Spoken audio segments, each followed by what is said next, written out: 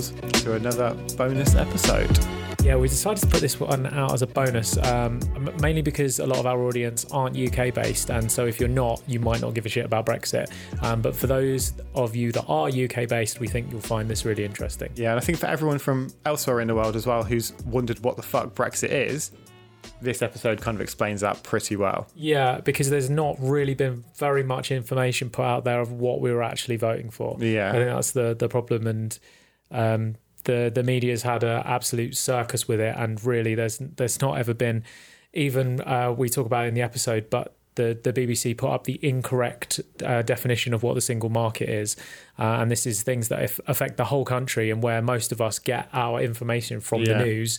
That's a problem. So we find this episode super interesting. Femi is such an interesting guy, and I think even if you're not interested in Brexit, you'll still get a lot from it. Yes, and excuse our lack of any political knowledge.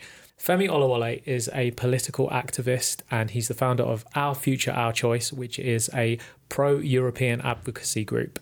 Femi left his dream job to start campaigning about Brexit, to try and inform people better on what was being said and what was going on. Because currently we're hurtling towards a Brexit that neither the Leave side or the Remain side voted for. He's built a large audience on social media very quickly. So if people are like, how do I build an audience on social media? Talk about things that people care about, that people are passionate about. Have a strong message. Yeah.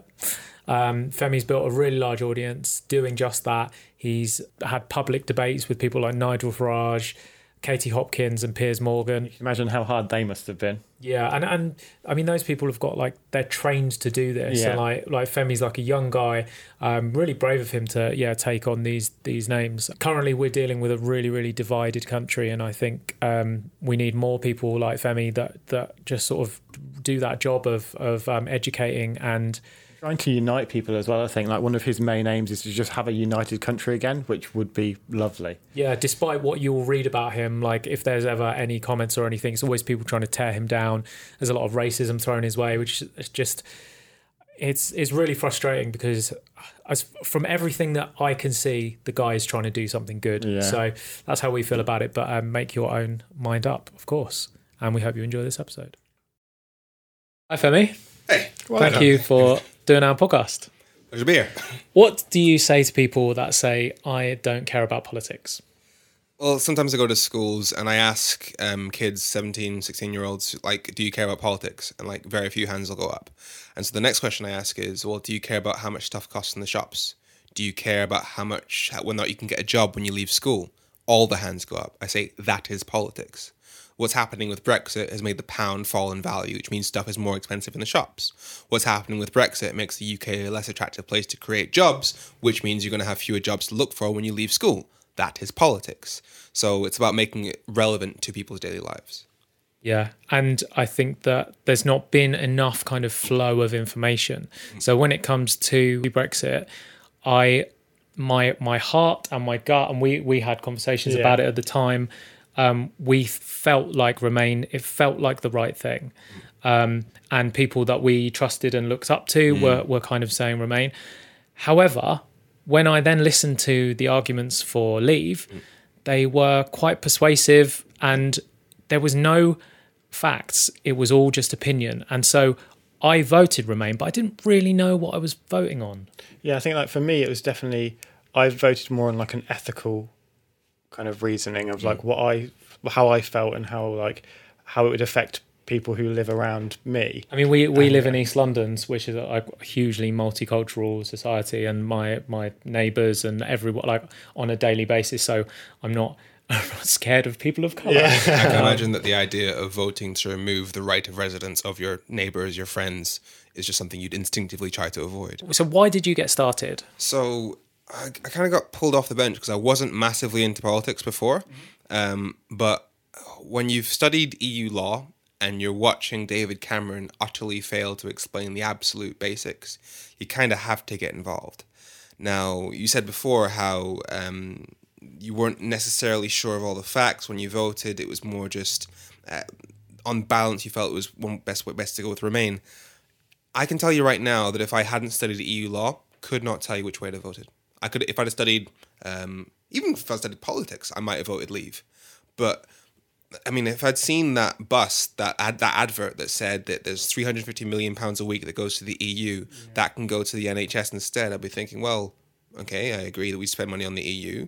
Theoretically, if we're no longer spending that money on the EU, it can come here. I care about the NHS. I'd vote leave. But you have to know stuff which just wasn't in the public conversation in order to realise the problem with that. For example, well, the EU has 40 agencies which do governmental stuff, like checking chemicals to make sure they're okay to go in your food, checking medicines to make sure they're okay to use. Now, the costs for those agencies are split among 28 countries. If we have to do that by ourselves, the cost goes on the UK taxpayer alone. So yes, we spend money on the EU, but what we get back is a hell of a lot more. It's like sharing the bill among 28 countries rather than doing it for yourself. It's like, actually, a bus is a good example. It's like taking the bus rather than taking a taxi. You are saving money. Yeah. And so if you're watching David Cameron, like, not explain the basics, he was using stuff about scare stories about how there'd be immediate recession, we'd all lose our jobs, massive damage to the economy, without explaining why. If we leave. If we leave, yeah. And he's saying about the single market and how we need it and how it would destroy the economy if we left it, but not explaining what it is.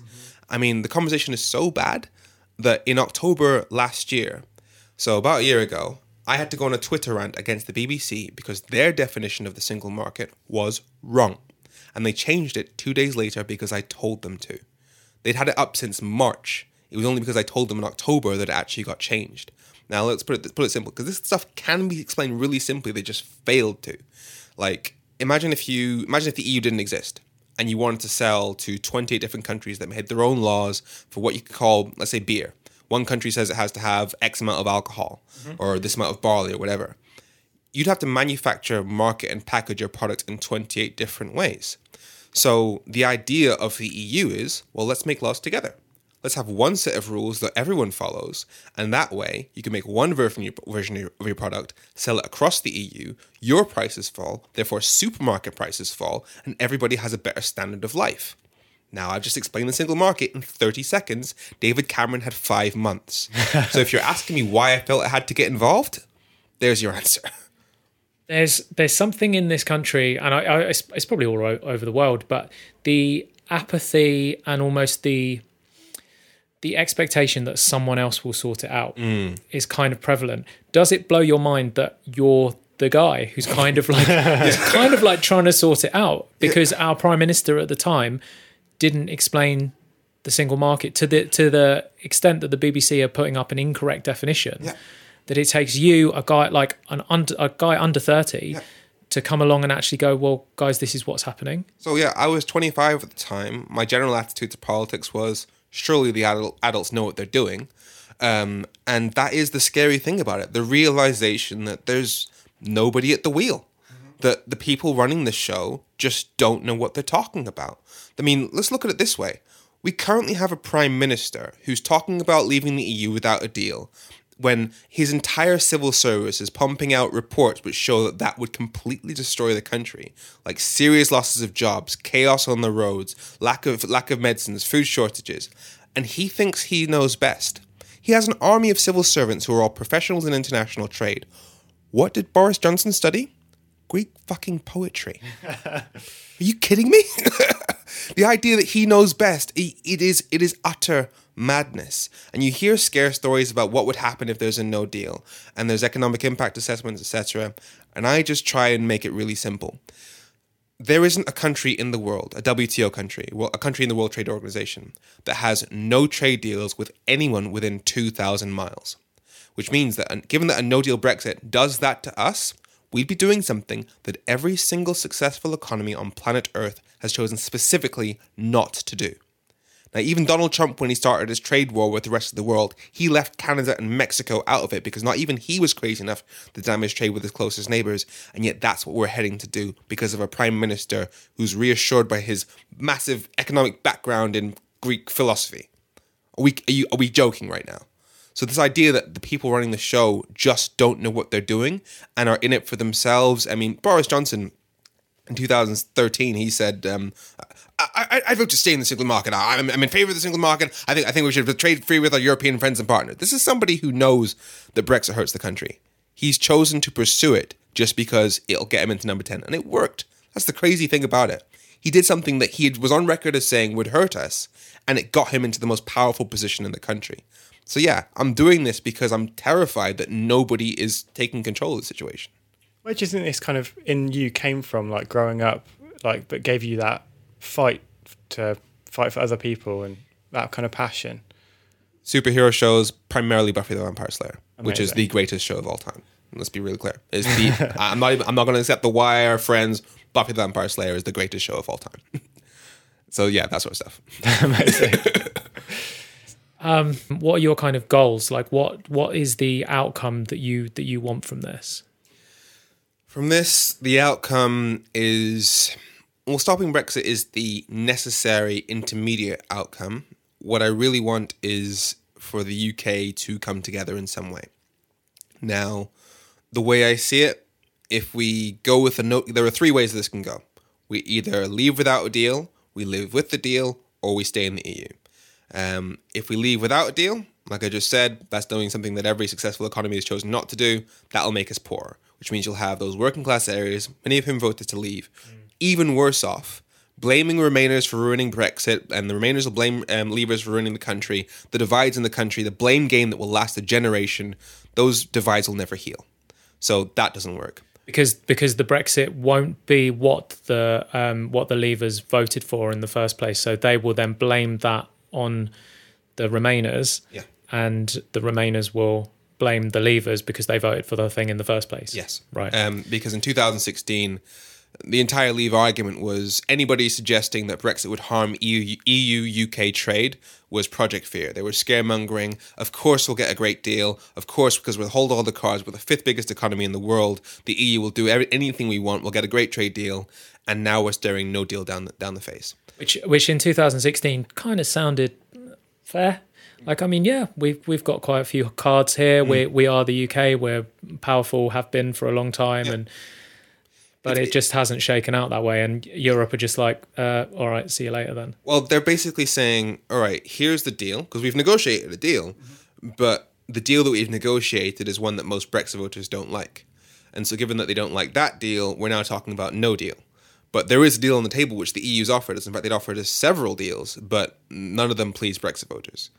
Now, under those circumstances, the question is, what do you do? We've got no deal, as I said. That would just increase the divides because the poor would be made even poorer. The not so poor, again, made even poorer, and they'd all blame each other. Or you can have leaving with the deal. Now, the whole idea behind Brexit was take back control. The idea that we should be making our own laws by ourselves, Britain standing on its own, sovereignty, etc. Now, as I mentioned before, the fact that we make laws together with the EU has an economic benefit because it means you don't have to make 28 different versions of the same product if you want to sell stuff. Now, the deal we've just negotiated means in order to get that benefit, we have to follow the rules of the EU, because we're no longer members of the EU, we have no say over those rules. So we end up having less control when Brexit voters wanted more control, which is the problem. So that's why Brexit voters don't like it. And again, if we leave with that Brexit voters will say, Remainers ruin Brexit. Remainers will say, Leavers ruin the country. And again, we never heal. Now, third option is we stay. I think the only democratic way you can do that is via a new referendum. So that's what we're pushing for. That's what Our Future, Our Choice, youth movement campaigning for a referendum on the Brexit deal, because young people voted overwhelmingly against Brexit. Now, stopping Brexit isn't the final solution. It is the intermediary step towards fixing things. Because if you look at where people voted for Brexit in this country, they are the areas that are the most deprived, with the least social mobility, the most poverty. Now, unless we fix that, we don't heal. Because I say point blank, if you want to stop Brexit so we can just return to status quo, you don't deserve to stop Brexit. Because it means you've heard a cry from largely working class people saying that this system isn't working for us and you don't really care. So the answer to this is, I mean, I've actually released a video recently saying, imagine if you lived in Sunderland your entire life. When you were a kid, your dad lost his job because Margaret Thatcher closed the shipyards. You watched London have more investment every single year. Millennium Dome, London Eye, the Shard, all these buildings going up, transport infrastructure. I mean, when's the last time you saw an underground tube system in Hull? So if you've watched a system that is deeply unfair, no investment in your area, And the one time people are saying that things might really change is Brexit, and the person telling you to vote Remain is David fucking Cameron. Under those circumstances, I would vote Leave. But how do you fix that? You start investing in those areas. Right now, the government spends way more per capita per head in London than it does in the north. Fix that, you fix the country. So in 2016, that's when everything started kicking off. Is that when you got on Twitter? So my Twitter account, it's been active since 2011, but I didn't really use it until end of 2015, start 2016, because I was on Facebook before, but I was already really active on Facebook, just amongst my friends, and it kind of was my entire life. And so I thought if I take on Twitter, my life would just collapse. And yeah, that's what happened. But I realized that because everybody I was friends with on Facebook either already agreed with me or was never going to agree with me, I was already in an echo chamber. I wasn't really reaching anybody. So I felt, all right, if I'm going to actually start making a difference, I have to jump to the next thing, which is Twitter, my public audience. So in 2016, around February, I started making videos on Twitter, pictures, graphics, making new arguments, engaging in the conversation. And then come June, I started, I went to Primark, got a t-shirt, wrote EU questions, just ask and felt it pen, plopped myself in the centre of Birmingham city centre, and just waited there for a couple of days for people to come talk to me. So I think that was how I first found your content was those videos. I think that they're really great. And so you're just normal people asking you questions about EU, and you're kind of setting the record straight. Yeah, which is, we have to get away from this idea, which is really, really harmful, that Remainers are all experts in EU law and Leavers are thick and uneducated. It's just utterly wrong. If you are a rocket scientist, there's no reason why you're more or less likely to understand the single market. Yeah. My parents are both doctors. I had to explain that to them. So it's about, I spend most of my time explaining this stuff to Remainers. Just asking questions, finding out what people want from Brexit, and whether or not that matches up with what they're getting. Because if you vote for Brexit expecting we'd have this amazing trade deal with the EU, well, look at what we've got. If you voted Brexit expecting we'd have some amazing trade deal with America, well, Donald Trump has said that any trade deal he does with the UK is going to involve making the NHS pay more for drugs so that American companies pay less. So that is the outlook with Brexit. It's either going to be a deal that we hate with the EU or a deal that compromises the NHS with Trump. That's Brexit. Terrifying. And so with your Twitter account, did you have a strategy? Because obviously in order for you to make an impact, you would have to grow an audience. Yeah. Did you go around that in a methodical way? So in 2016, February, I had 20 followers on Twitter. It was a bit difficult at the start. It was largely about following hashtags, so keeping a close eye on hashtags on a constant basis to see what's trending and how I can gain a larger audience. B, trying to engage in the other side, to avoid that echo chamber thing where you create that own environment for yourself on Twitter, and not just tweeting along hashtags that are pro-EU, tweeting on hashtags that are pro-Brexit, so that you can really engage with the other side, just explaining things in ways that are accessible, because too many people, especially in the news these days, they'll use terms like single market, customs union, backstop, and they won't say what they actually mean. So I never use those phrases without backing them up, and so people know what I'm talking about. Because I think one of the reasons why people turn off from Brexit is because they keep hearing these terms, nobody ever explains them, and it just keep getting back and forth, and it's not a productive conversation. What did your life look at this point in terms of what are you doing for work? How much time are you spending on social media doing these things? So in 2016, when I started, I was working doing an internship at a human rights charity in Brussels, and then so I actually took advantage of the fact that I had passed the European Parliament to film my first Brexit video. Yeah. And then I came back to the UK at the end of March, continued to campaign, got myself a job delivering pizzas at Domino's so I could campaign whilst living at my parents' house. And then after that, I took another internship in Brussels on democracy and general transparency in the EU institutions. And then I got my dream job at the EU Fundamental Rights Agency. So that was basically the human rights branch of the EU. So given that my academic background is EU law, my passion is human rights, my main skill is advocacy, arguing. Being the advocacy intern for the EU Fundamental Rights Agency was my dream job. And it was supposed to be 12 months, but after 10 months, I cut it short to come back to the UK and do this full time so I could deal with Brexit, because I figured that was the priority. Because I had always had this idea that if I'm working for EU human rights at the EU level, then I'm also protecting the UK. But if we pull out, we've got a government that's actively hostile to human rights, then I'm not doing the complete job. So I felt I had to come and deal with Brexit first. And what does a day look like for you since coming back? It is basically a matter of, I lived in London for 9 months out last year. Yeah. So that was primarily wake up, tweet for a bit, edit videos, film videos, cycle into Westminster where the office is, occasionally go on media, Sky News, BBC News, etc., and then come home and tweet until 2 a.m, sleep, rinse, repeat. No social life really for the past 2 years. It has just been this. Everyone in my life knows that they come second to Brexit. So there's going to have to be a massive detox when this is done. Because, there really isn't anything else other than this for me. In terms of your just kind of like mental health in that situation, then, if you're throwing yourself into something so much, do you take time off? Do you kind of make sure that you kind of take time to relax? Or do you're just like, this is so fucking important that I've just got to do it? So yeah, there is the constant feeling that if I'm not working, given that there is that vacuum of, well, if I'm not doing it, who else is going to do it?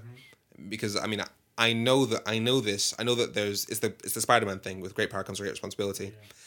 If I'm aware that if I hadn't done things like challenging the BBC on its definition of the single market, making Nigel Farage admit that there are restrictions on immigration available under EU law, which goes against everything he said in 2016, if I'm aware that if I haven't done these things, they simply wouldn't have been done, I know that if I'm not working, nobody else is doing it.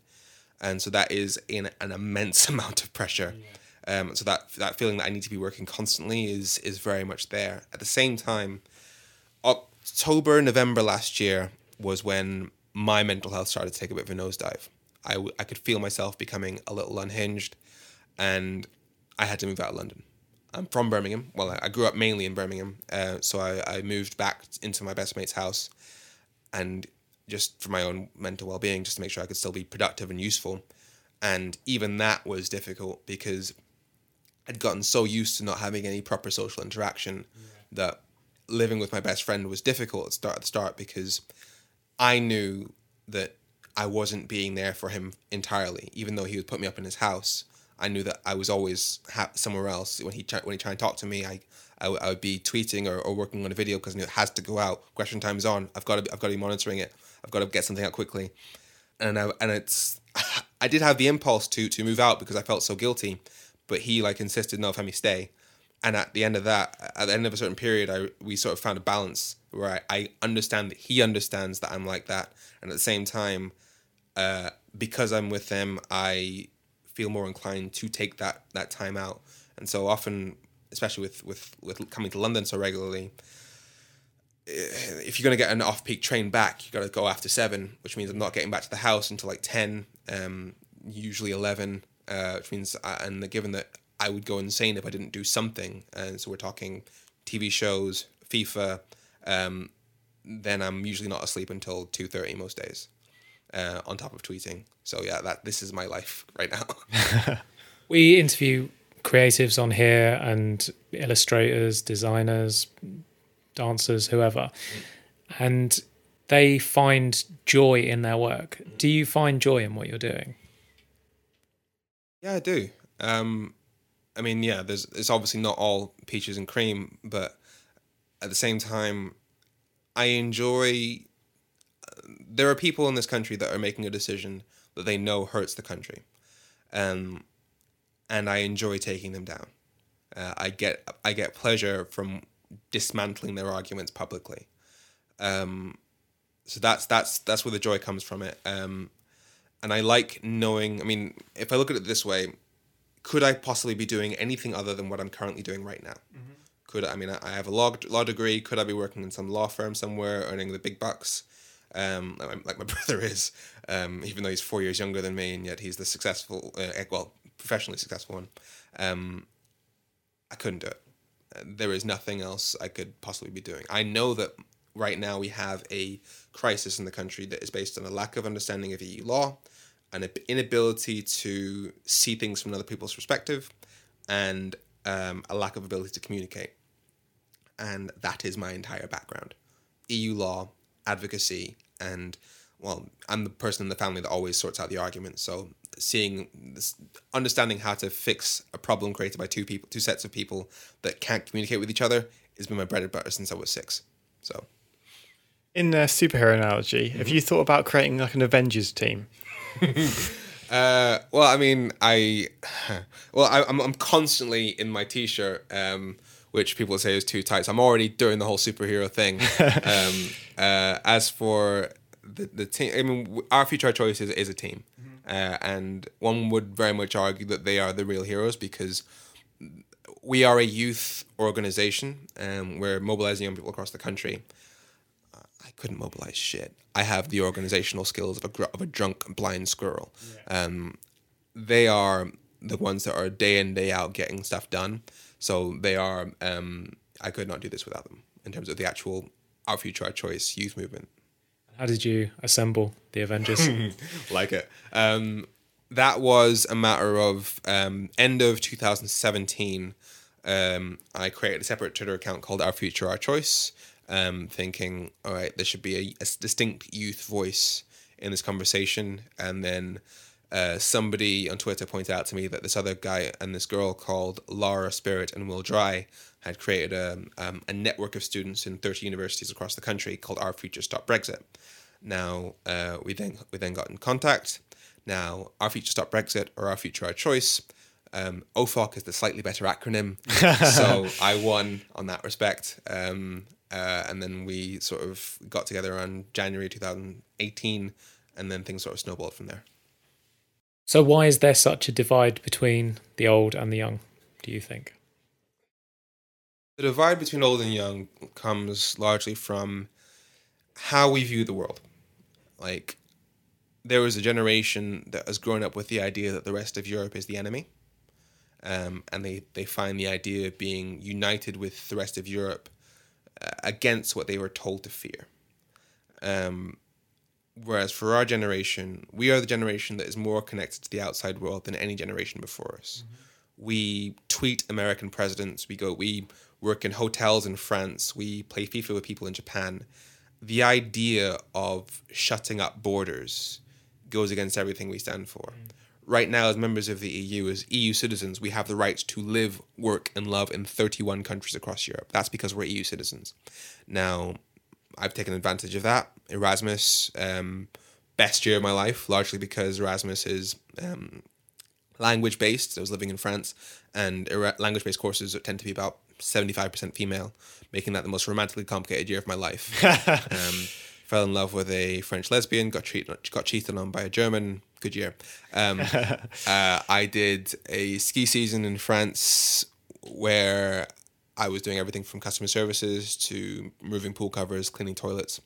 Now, the Tories' plan for post-Brexit immigration says that if you want to come here, you need to be making at least £36,000. Now, if EU countries do that to Brits, suffice to say, when I was cleaning toilets, I was not making 36k. Yeah. So you've basically created an elitist system that only works for the super rich. Mm-hmm. Because most of us, our first job is not going to be making £36,000.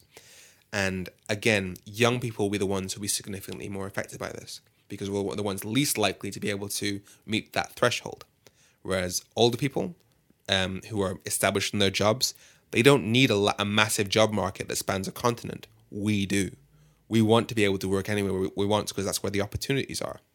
And so that's why young people, more so than old generations, need and want that open Europe. I think as well, like for our audience and like especially the people we talk to a lot, the internet is such a like powerful device for being able to start a business, to start doing what you're passionate about. Yeah. It's like it's successful because you can sell to the whole world. Mm. It's actually, I can post a video now that will go to however many countries there are. And if you suddenly like close it off and mean that you can only work with people really close to you, then it's suddenly like, well, we've gone back in time now. Yeah, exactly. Like it's going against everything that we're trying to fight for, like not on the kind of politics side of it, but just making people follow their passions and basically trying to convince people that you can do whatever you want to do, but that's based on a system that is inclusive of the whole world. I mean, you'll hear the argument that we shouldn't just be focusing on Europe, we should be focusing on the whole world, and by leaving the EU, we open things out. Let me give you a concrete example. My course at law at university was law with French. Now, that was 3 years studying law in UK and 1 year studying law in France. Now, in France, tuition fees don't exist. You can go to university, get a degree for free. Just a couple, like 200 quid admin fee, and that's it. Yeah. Now, that meant that travel was about 80 quid return, accommodation pretty cheap, and I got a year in France, the best year of my life. There were those at my university that did law with American law. For them, that required, in order to get the visa, you need to have at least £16,000 in the bank, and you need to then pay for flights. So the idea that your average person in this country has the ability to do that, has the ability to take advantage of movement to other other countries outside of Europe, just wrong. The cheapest place for us to get to are the places that are being cut off from us right now. I can get to Brussels on 12 quid by bus. Mm-hmm. Not the same for Texas. And that will change with Brexit. Well, like I said, if the EU countries do to us what we plan on doing to them, by making a £36,000 salary minimum if you want to go work there, then your average person is not going to be able to do that. So the creative industries in this country are the fastest growing part of the UK economy, and worth around 100 billion to this country every year. But yet we are not focusing on creativity and arts in schools, and all of the funding is being cut for all of those types of things. I'm guessing that Brexit is also going to affect the creative industries in terms of us sending our products, like films, over to other countries. Well, in terms of the ease of sale, there is that issue. If you create trade barriers, you add cost.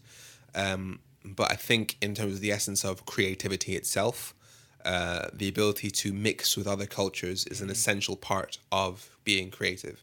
And if you essentially start throwing up borders, yeah, that hurts creativity significantly. If you don't get the automatic rights to live in another EU country, again, you hurt creativity. You're absolutely right. To make a weird analogy, as a graffiti artist, when I first started painting, there was like a very distinctive London style, because we were all influenced by what we saw around us. And then someone would go on holiday to Paris and then all of a sudden start using pink in their things, and everyone's like, whoa, what's happening? Because they've been influenced by the graffiti they'd seen in other countries. Exactly. And there, you close that off if you close our borders.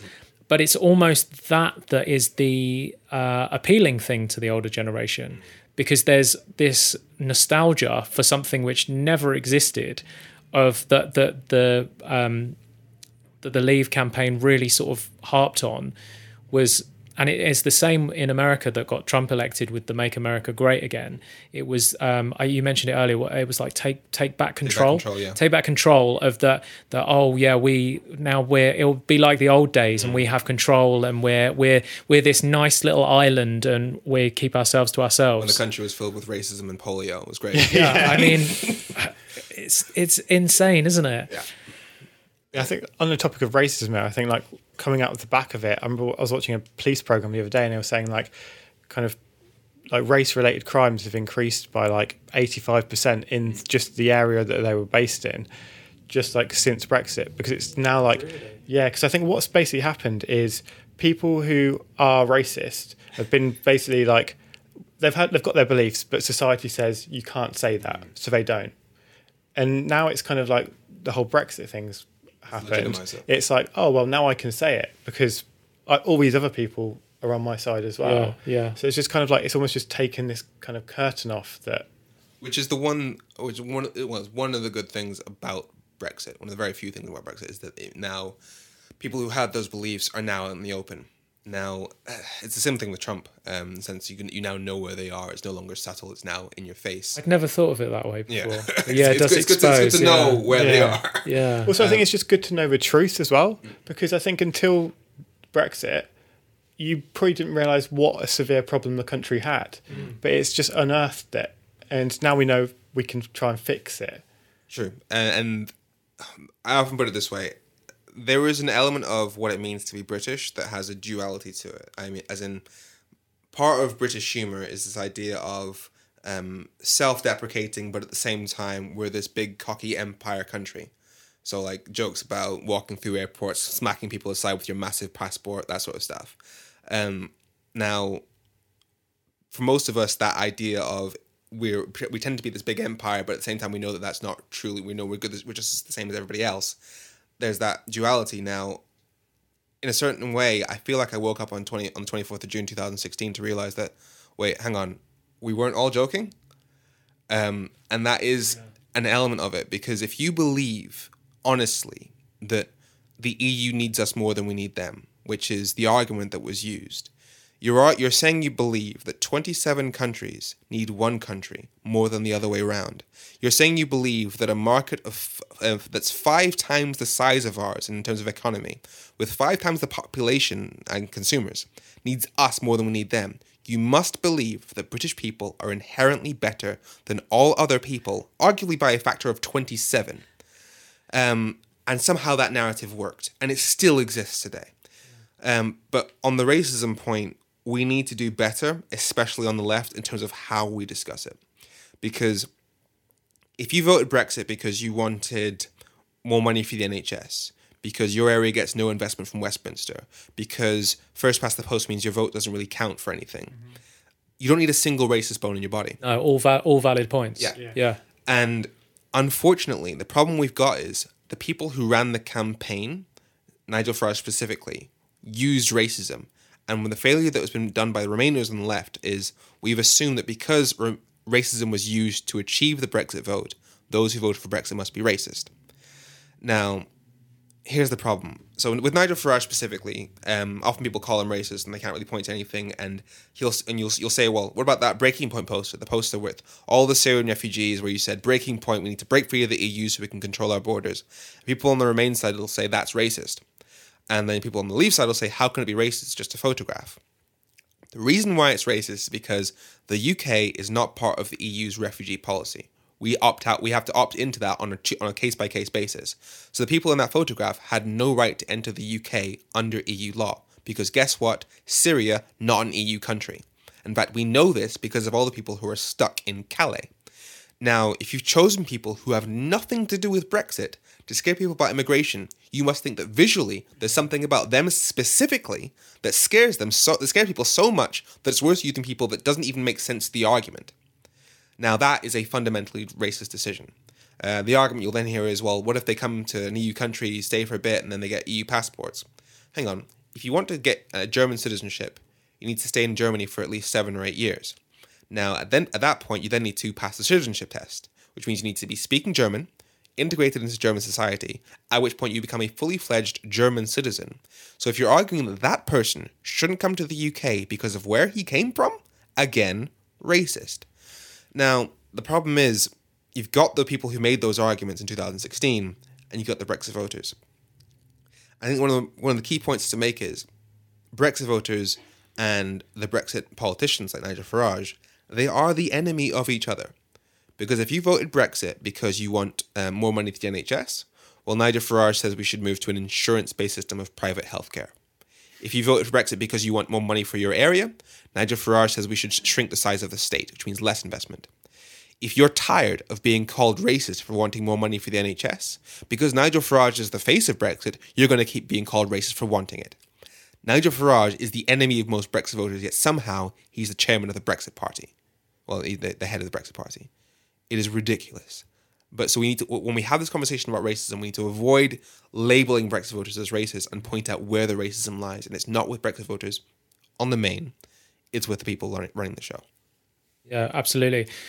Because I've seen the kind of fire light up in the Leavers who, when the racism thing does get thrown at them, and they're really passionately like, I am not racist. But yet at the same time, I see a lot of. I mean, I did the thing that you should never do, which is I looked at YouTube comments, and like the subtle racism, directed towards you, it was nothing that a terms and services would pick up on. But it was just, there was things like you went to an interview and your manager was there, and it was just things like, his handler needs to keep him under control, or just these subtle little. It's worse than that, because you didn't even pick up on it, because that guy is a guy that worked for us. He's a guy that we hired to basically give us advice on press. He basically got us a whole bunch of interviews for the past few months. He was amazing at his job. It's just he had a bit of a wobble that day. But the fact, and they use things like Femi's master, blah blah blah, just subtle things. But on YouTube, it tends to be. I'm surprised you found the subtle stuff. Usually on YouTube, it's a lot more blatant. I mean, I've had messages on Facebook telling me, "What size is your neck? I want to fit you for a slave collar." I've had somebody say, "Come to France, we'll deal with you like we dealt with Marie Antoinette." And in case that wasn't subtle enough, when it wasn't obvious enough, he then included a picture of a guillotine. The abuse that I get is every minute or so. I get threats of violence every couple of days, maybe once every day. I'm not sure. Racial abuse is every day or so. Threats. So in February last year, somebody posted my home address online. Fortunately, I'd moved out of that address 2 months prior, so my mother is safe, which is nice to know. But yeah, in a post Joe Cox world, not fun being me. How'd you deal with that? The knowledge that it doesn't really, the maths adds up. That you've got the British Medical Association. You've got the British Medical Association, the Royal College of Nurses, the Royal College of Midwives, the Royal College of GPs, the Royal College of Radiologists, all saying that any version of Brexit hurts the NHS. With the British Medical Association, which represents hundreds of thousands of doctors across the UK, saying a no-deal Brexit, currently being pursued by our Prime Minister, would be a catastrophe for the NHS. So if an organisation like that is using the term catastrophe, and we are talking about doctors, talking about the NHS here, then we're talking thousands of lives over the next 50 years. So it really doesn't matter what I have to put myself through in order to prevent that, because the logic of it says that it'll be worth it. It's simply a maths issue.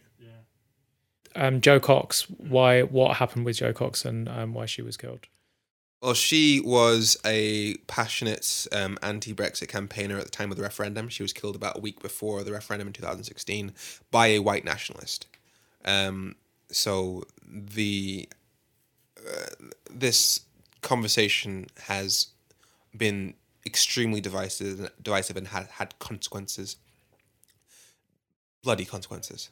It's been, And for you to know about this and to still go ahead on your journey, I think is remarkable for you as a man, and for the beliefs that you have in this so strongly that and I just don't understand that.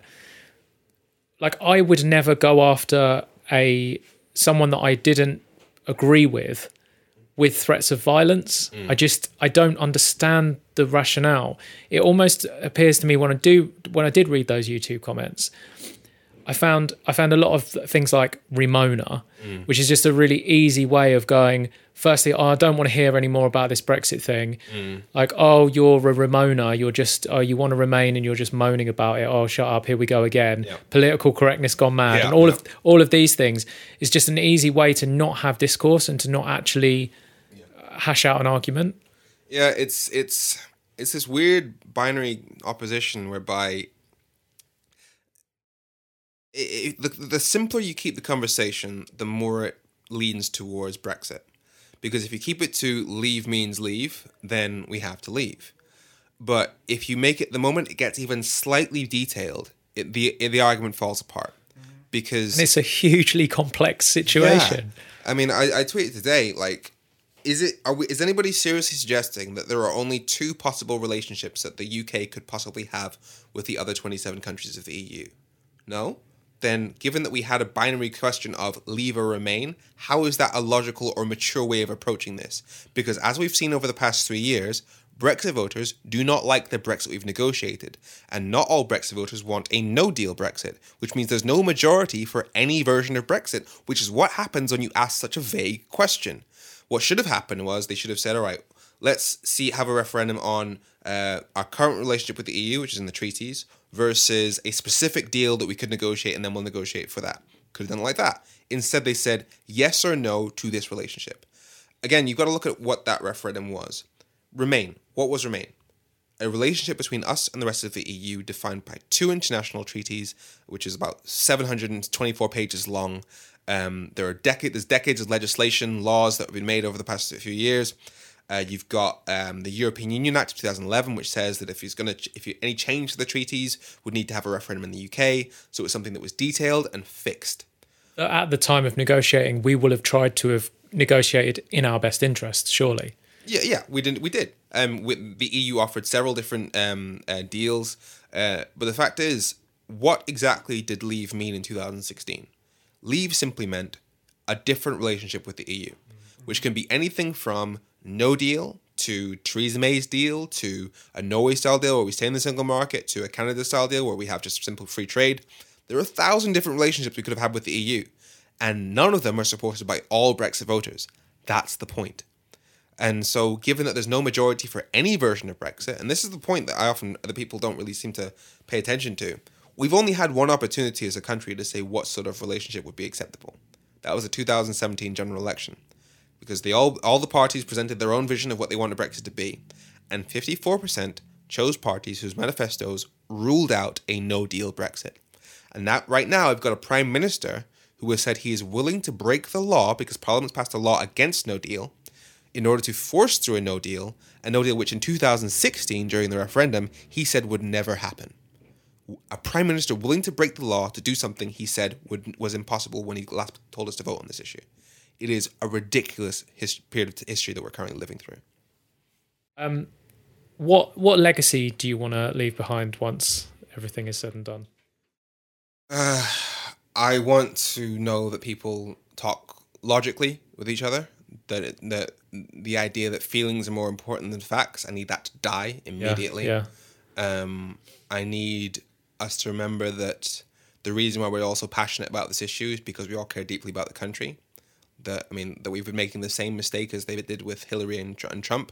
The idea that the people on the other side of the argument are actively trying to hurt the country. No, they're doing this because they care about the country and that we have that in common. And I want us to recognize that the core of this problem is inequality. It's the fact that the left has thoroughly failed to recognize that regional inequality is just as important as all the other types of inequality that we usually deal with.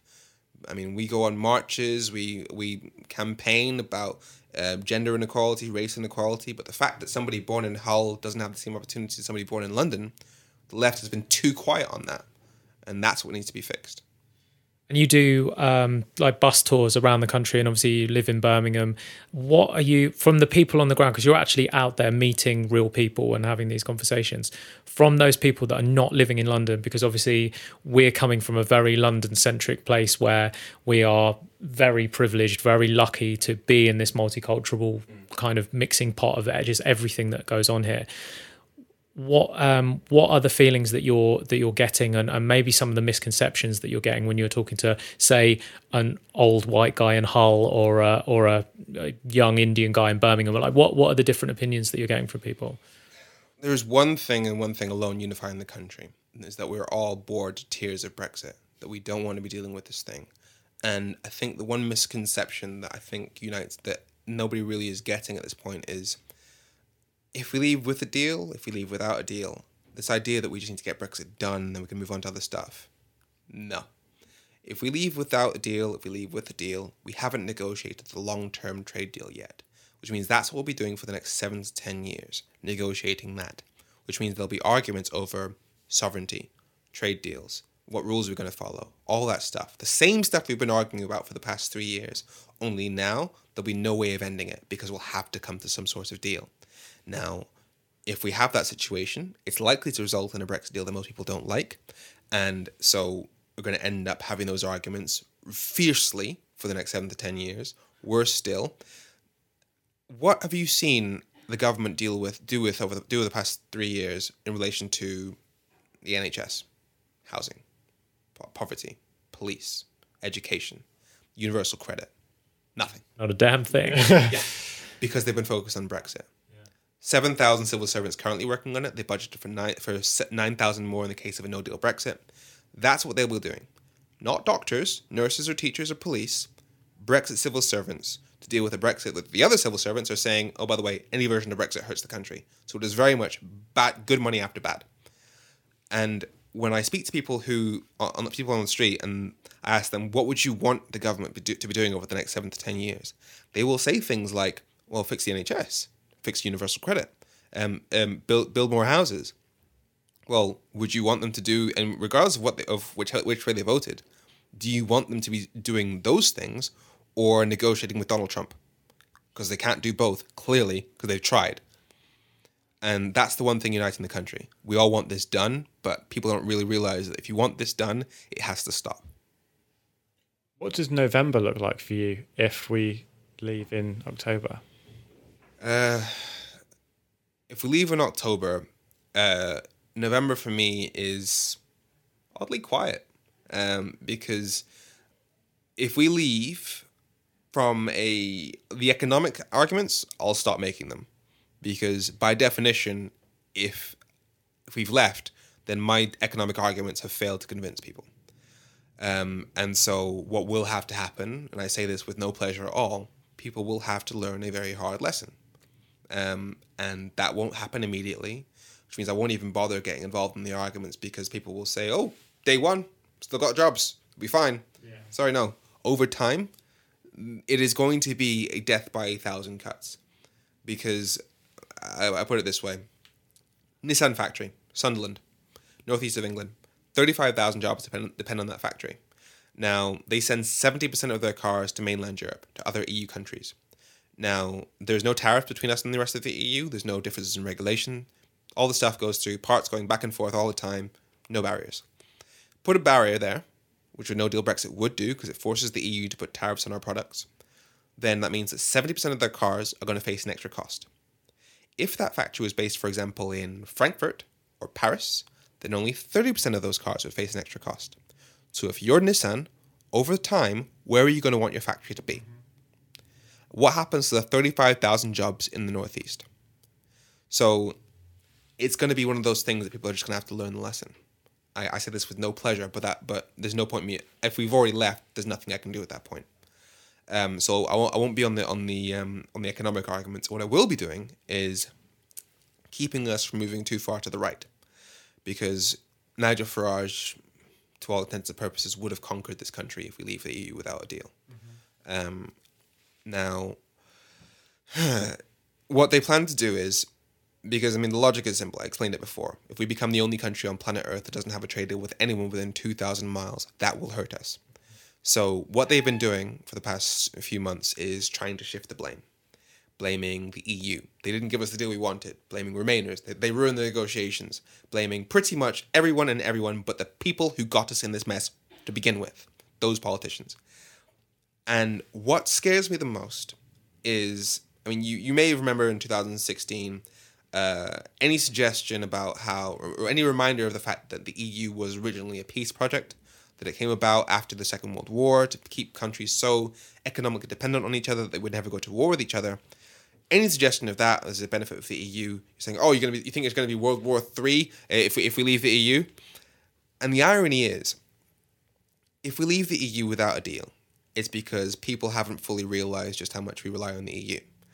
And if people haven't realized that, when the obvious negative consequences happen, for example, we buy a third of the food we eat comes from EU countries. Lots of medicines, for example, the Euratom program is the program through which we transport radioactive materials, and radioactive materials are necessary for cancer treatments. So when the obvious consequences of Brexit come about, it won't be seen as, well, we've done this to ourselves. It'll be seen as the EU countries are actively trying to punish us. Now, given that we already have people on food banks, given that we already have problems with the NHS, given the sensitivities in Northern Ireland, first person that dies as a result of Brexit won't be seen as we're doing this to ourselves. It will be seen as an act of aggression by that vindictive, punishing EU. Now, that is a very dangerous road to go down. A very dangerous road to go down. Have you thought about your future in terms of plans? Because obviously now you do a lot of crowdfunding, and you've got like certain places that are supporting you, keeping a roof over your head so you can fight the good fight and do what you're doing. What happens in November for you personally? Well, ideally, the law says we stay in the EU. So it's unlikely we'll stop Brexit by that point. If we leave the EU in October and in November, then I guess I stay in the world of politics to try and keep us from moving too far to the right. We stay in the EU, then realistically that's going to be April, May, because there'll be a general election, likely, even though it shouldn't happen, because what we need is a referendum. But if that general election then leads to a referendum, then we'll have a referendum around about May. Now, the moment we vote to stay in the EU and stop this whole Brexit mess, as I said, if you want to stop Brexit so we can simply return to status quo, you don't deserve to stop Brexit. So my job at that point will be essentially threatening politicians. I'll be saying, people voted for change. If they do not see change, they will be angry and they will turn to far darker places. That's where Tommy Robinson and Nigel Farage come in. So it is your job to make sure that you finally make the country start working for those areas you thought you never needed to care about. So start investing in Hull. Start investing in Swansea, start investing in Newry, start investing in Motherwell, start investing in Redcar, Sunderland, those places that you've forgotten for 40 years. Because if those places feel they have nowhere else to turn, they will turn to far darker places. Whereas if we become a country that is more like, for example, Germany, where their industry isn't based primarily in Berlin, it's spread out across the country so that everybody, no matter where they live, has a fair shot at life. If we become more like that, then the anger in the country over the inequality that led people to vote for Brexit in the first place will start to die down. I mean, I've spoken to Brexit voters, one I remember in Wolverhampton, who told me, if we're all on £1,000 a week, none of us would care. It is the inequality in this country that is the problem. So that's what we're fighting. Yeah, absolutely. What is the best piece of advice that you've ever been given?